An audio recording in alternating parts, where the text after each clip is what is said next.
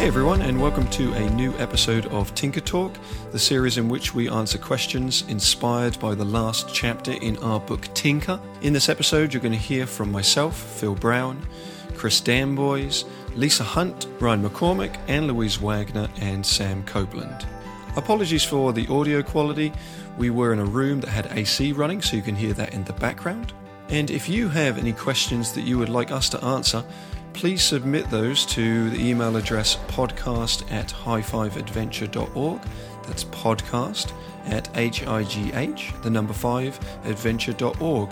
If we use one of your questions, we will happily feature you in the episodes. Enjoy!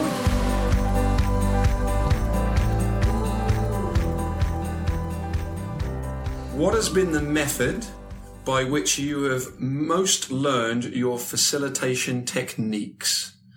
I have a short answer, which is like failure. There's like lots of moments where I think that was the richest learning of trying something and being like, oh gosh, that really didn't work. And I'm grateful in my role at High Five right now, where when something doesn't go as planned, I typically get the opportunity to do it another 4 times based on the routine that we have. But that going back in time, things wouldn't sit right or felt off, or I could have done better and differently. And that it was the experience failing and getting the support to fail and then to be able to hopefully apply that in a different way later on. Yeah, I would agree. It's definitely been not about getting better at facilitating. It was being more comfortable with making mistakes and letting those kind of just go. I think along with that, for me, it was about working alone, so I didn't feel conscious of what others were thinking about what I was doing. Oh, yeah. So when, we always complain as trainers about being on the road by ourselves, but there's a comfort in that you get to make the mistakes for yourself. You're the only one that knows the mistake or the challenge has occurred. And sometimes the group doesn't even know. You just know.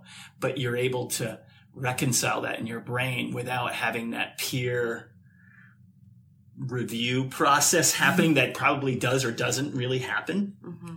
But it allows you to get beyond and get better. There's something to that, Chris, around the co-lead piece, because I moved from where I really never wanted to co-lead. I remember early on just fearing that because of being judged or somebody giving me feedback that I really wasn't ready for or whatever it might be. Yeah, Lisa's nodding her head at me, which is some of the feedback I would get from her in a co-lead. But I think now Anne Louise and I spend so much time co-leading and have developed such sort of trust and support for that now I think there's moments where I do find myself alone facilitating and I'm in this really nervous place and anxious, like, oh, is this going in the right way? Am I including everybody? Am I thinking about what I need to? And I think about, the roles that we play in the co-lead.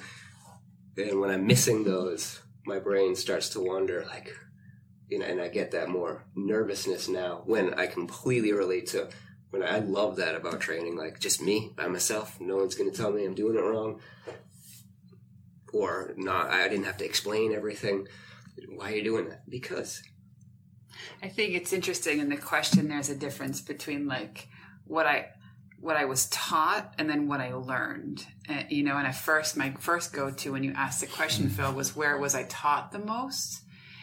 And I don't think that there's a correlation to where I am now and like what I was taught necessarily early on in my sort of formal training as a facilitator. Like, and we talked about this in one of the previous Tinker Talks, like the principles that we all have to ascribe to be good facilitators, and like the good facilitator checklist and the eye contact and the speaking slowly and the don't wear your sunglasses, all that stuff. Like, that's what I was taught, but I think what it takes for me to learn well is the environment that we have here at High Five, which is there's an expectation that we're going to check in with our own skills and styles, and that we're like, of course we're going to change our approach because that's what we do. So I think it's that what allows me to learn the most as a facilitator is knowing that I'm not stuck in the identity that I bring to the organization or to the groups. Like, well, what, Lisa's doing this? She never does that. Like, there isn't that, I think when we're training, and we've talked about this before, most of the time when we're training, we don't get the opportunity necessarily to allow the people we're training to do it. And so it's like, I remember when I was taught to drive, my instructor was like, I'm going to teach you to pass the driving test, and then you'll learn how to drive. I think that's like that same notion with this kind of stuff, that you pick up stuff just from doing rather than the skills piece of the training of like learning how to belay or tie a knot. It's from tying over and over and over and over again. It's belaying over and over again. It's facilitating over and over and over again. Right. You start to get better. There was a part in my head when I was thinking about it, is that there's parts to the co-lead piece that, I don't know, I reflect on, Ryan, when we would run programs early on, when I first started contract, you would do something and I would be like, but it was helpful. But I think you knew I could handle it. It was like we'd be in a group and we would not have discussed this, and you'd go, okay, Phil, you're going to lead us through this next activity. And I'd be like, and I'd have to on the spot think of an activity in the group because I hadn't planned for it. But that was kind of like, I don't know, pushing someone in the deep end, but not in a negative way. I don't know. It's hard to frame it that way, but I kind of have learned the most from having to have those moments where I just do it, and that comes from sometimes on your own, but you get like complacent sometimes on your own. Like I'm excited for Chris to join me for a training coming up. It's a site that I've trained at for many years. And I do have a slight nervous. It's like you want to show off what you've been doing at a site and prove that what you've been doing is good. And there's that sort of piece, but it's also nice to have someone else look at the site with fresh eyes. I also wonder, like, I feel like I also, when we can train people in our craft and then watch them facilitate, that is sometimes a mirror into how we teach, right? And I wonder how that comes up with like student facilitators and EOL for you all. Like, I find that if people are exactly quoting me or saying the things exactly the way that I am, something's been off. Yeah. Like I've been giving the message that I'm the thing that you're supposed to like replicate, which is not true. You know, like watching people implement what we've taught. I think a lot of what everyone has been saying is kind of how I think about it. Like the co-facilitation is a wonderful and terrifying thing for me. And I like used to be like, oh no, like what if I make a mistake?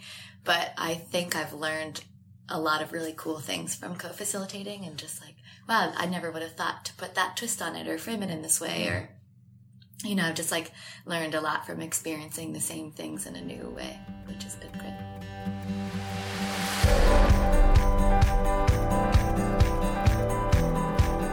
Thanks for listening.